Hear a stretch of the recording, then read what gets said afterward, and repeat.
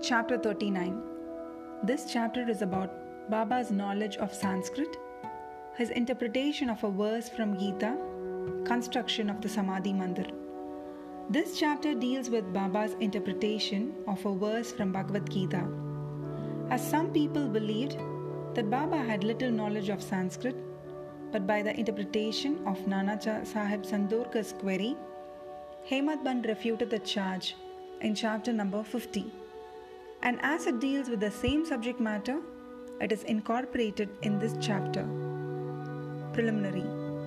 Blessed is Shiradi and blessed is Dwarakamai, where Sri Sai lived and moved until he took Mahasamadhi. Blessed are the people of Shiradi, whom he obliged and for whom he lived there. Shiradi was a small village first, but it attained importance on account of his contact and became a Tirtha, a holy place of pilgrimage. Equally blessed are the women folk of Shiradi. Blessed is their whole and undivided faith in him.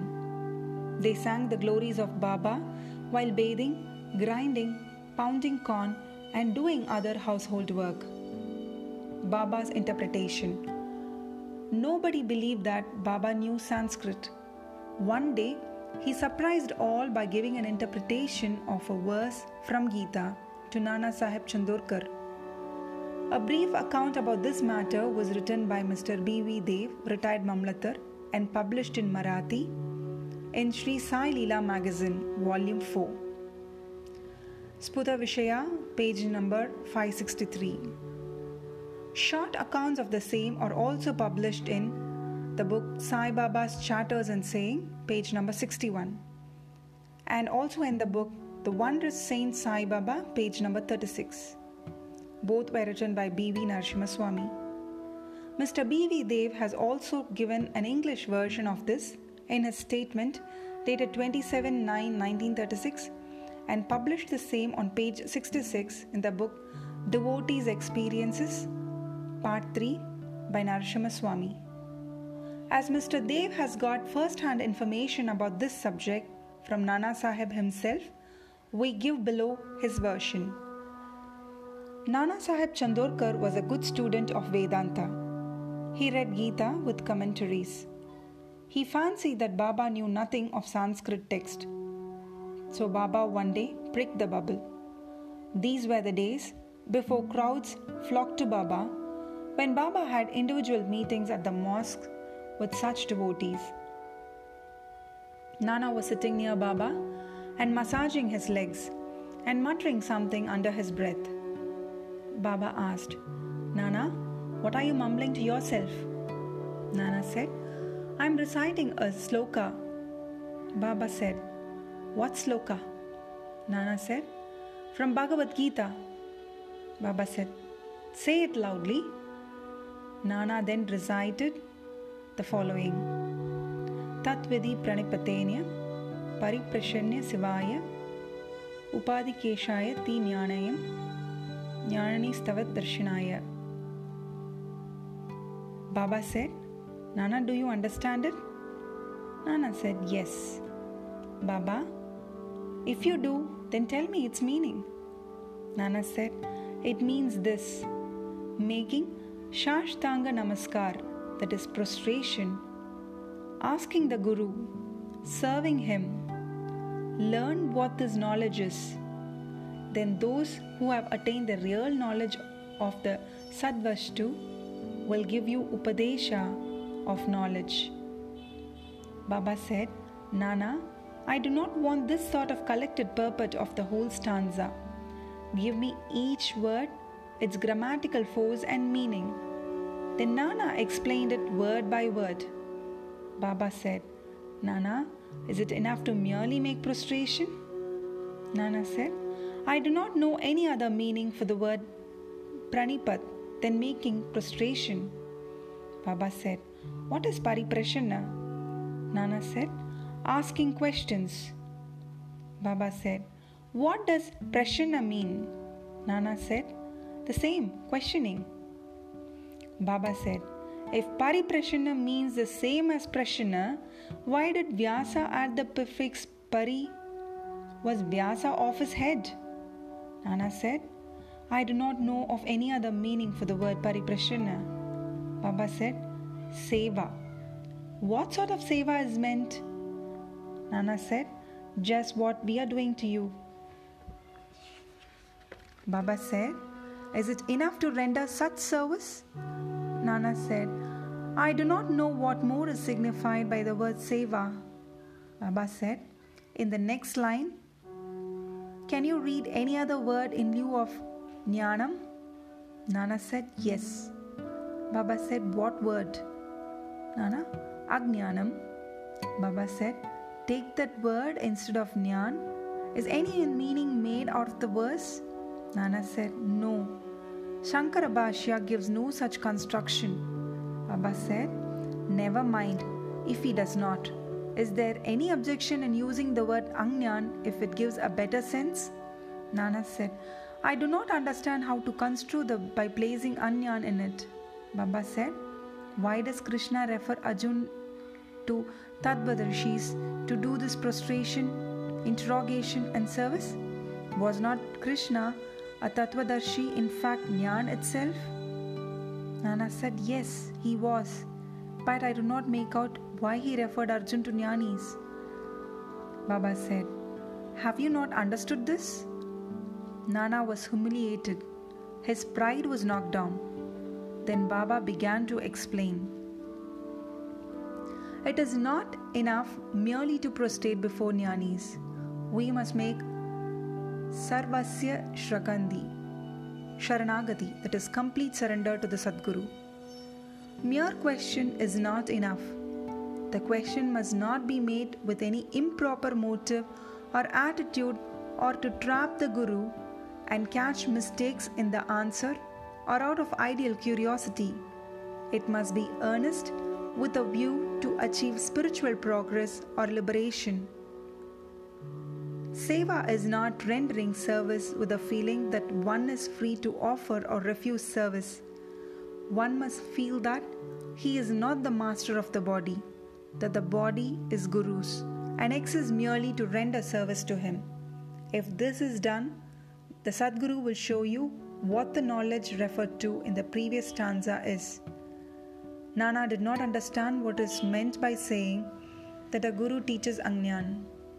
Baba explained, how is Jnan Upadesh, that is imparting of self-realization, to be effected? Destroying ignorance is Jnan.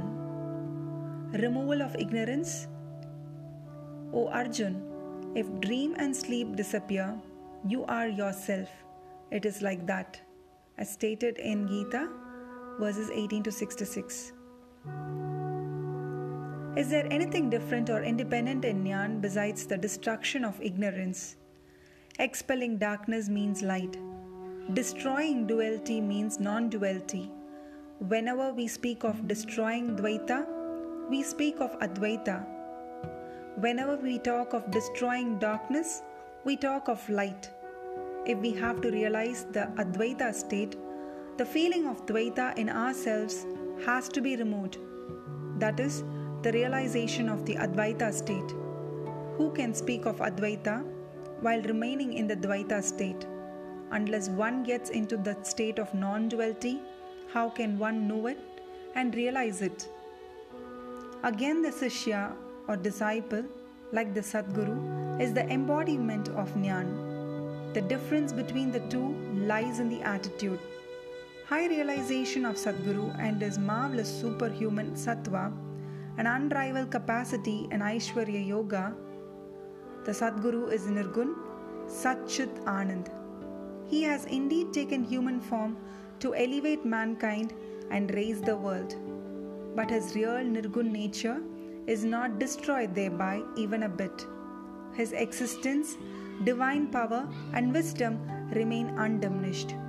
The disciple also is in fact of the same Swarupa, but it is overlaid by the effect of the sanskars of the innumerable births in the shape of ignorance, which wields his view that he is Shuddha Chaitanya.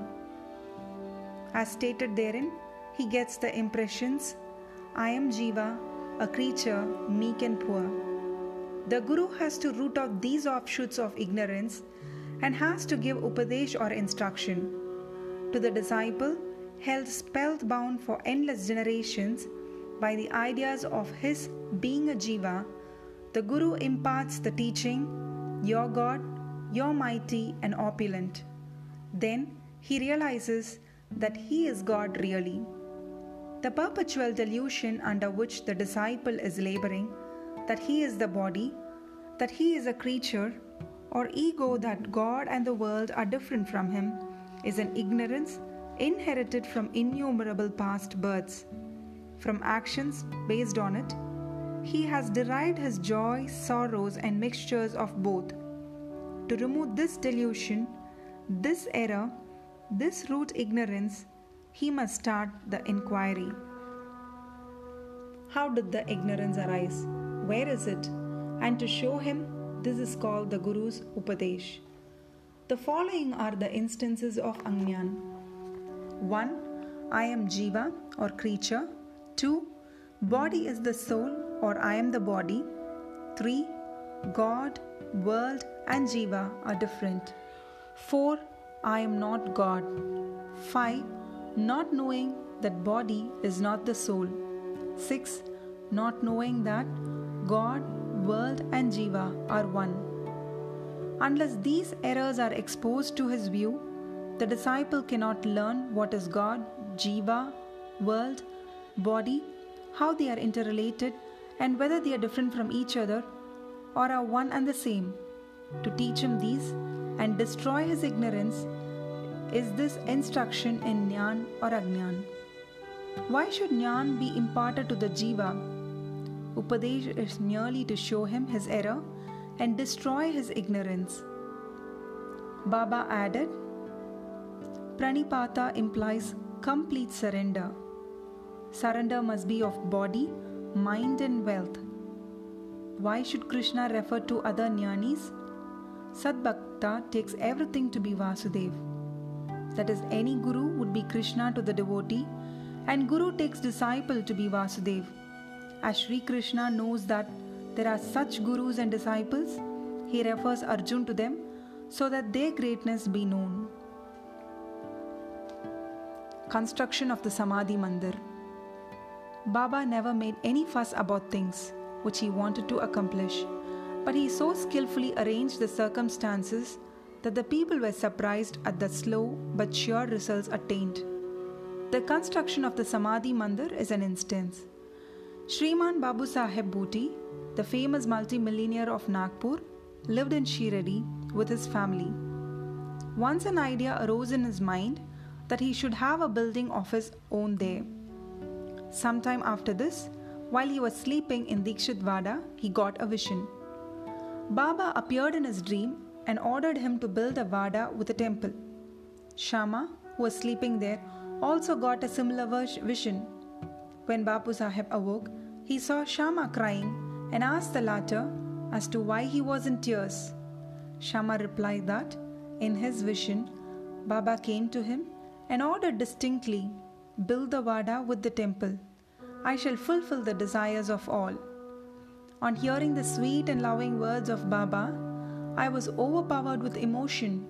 My throat was choked, my eyes were overflowing with tears, and I began to cry. Bapu Saheb was surprised to see that both their visions tallied. Being a rich and capable man, he decided to build a Vada there and drew up a plan with Shama. Kaka Saheb Dikshit also approved of it, and when it was placed before Baba, he also sanctioned it immediately. Then the construction work was duly started, and under the supervision of Shama, the ground floor, the cellar, and the well were completed. Baba, on his way to and from Lendi, also suggested some improvements. Further work was entrusted to Babu Saheb Jog, and when it was going on, an idea struck Babu Saheb Bhuti's mind that there should be an open space or platform, and in the center the image of Murlidhar be installed. He asked Shama to refer this matter to Baba and get his consent. The latter asked Baba about this when he was just passing by the Vada. On hearing Shama, Baba gave his consent saying, After the temple is complete, I will come there and stay. And staring at the Vada, he added, After the Vada is complete, we shall use it ourselves. We shall live, move and play there, embrace each other and be happy. Then Shama asked Baba whether this was the auspicious time to begin the foundation work of the central room of the shrine. Baba answered in the affirmative. Then Shama got a coconut broken there and started the work. In due time the work was completed and an order was also placed for making a good image of Murlidhar. But before it was ready, a new situation turned up. Baba became seriously ill. Babu Sahib became very sad and dejected, thinking that if Baba passed away, his Vada would not be consecrated by the holy touch of Baba's feet, and all his money would be wasted away. But the words, "Keep me in the Vada," which came out of Baba's mouth just before his passing away, consoled not only Babu Sahib but one and all. In due time, Baba's holy body was placed and preserved in the central shrine meant for Murlidhar, and Baba himself became Murlidhar. And the Vada thus became the Samadhi Mandir of Sai Baba. His wonderful Leela is unfathomable. Blessed and fortunate is Babu Sahib Bhuti, in whose Vada lies the holy and pure body of Baba. Bow to Sri Sai, peace be to all.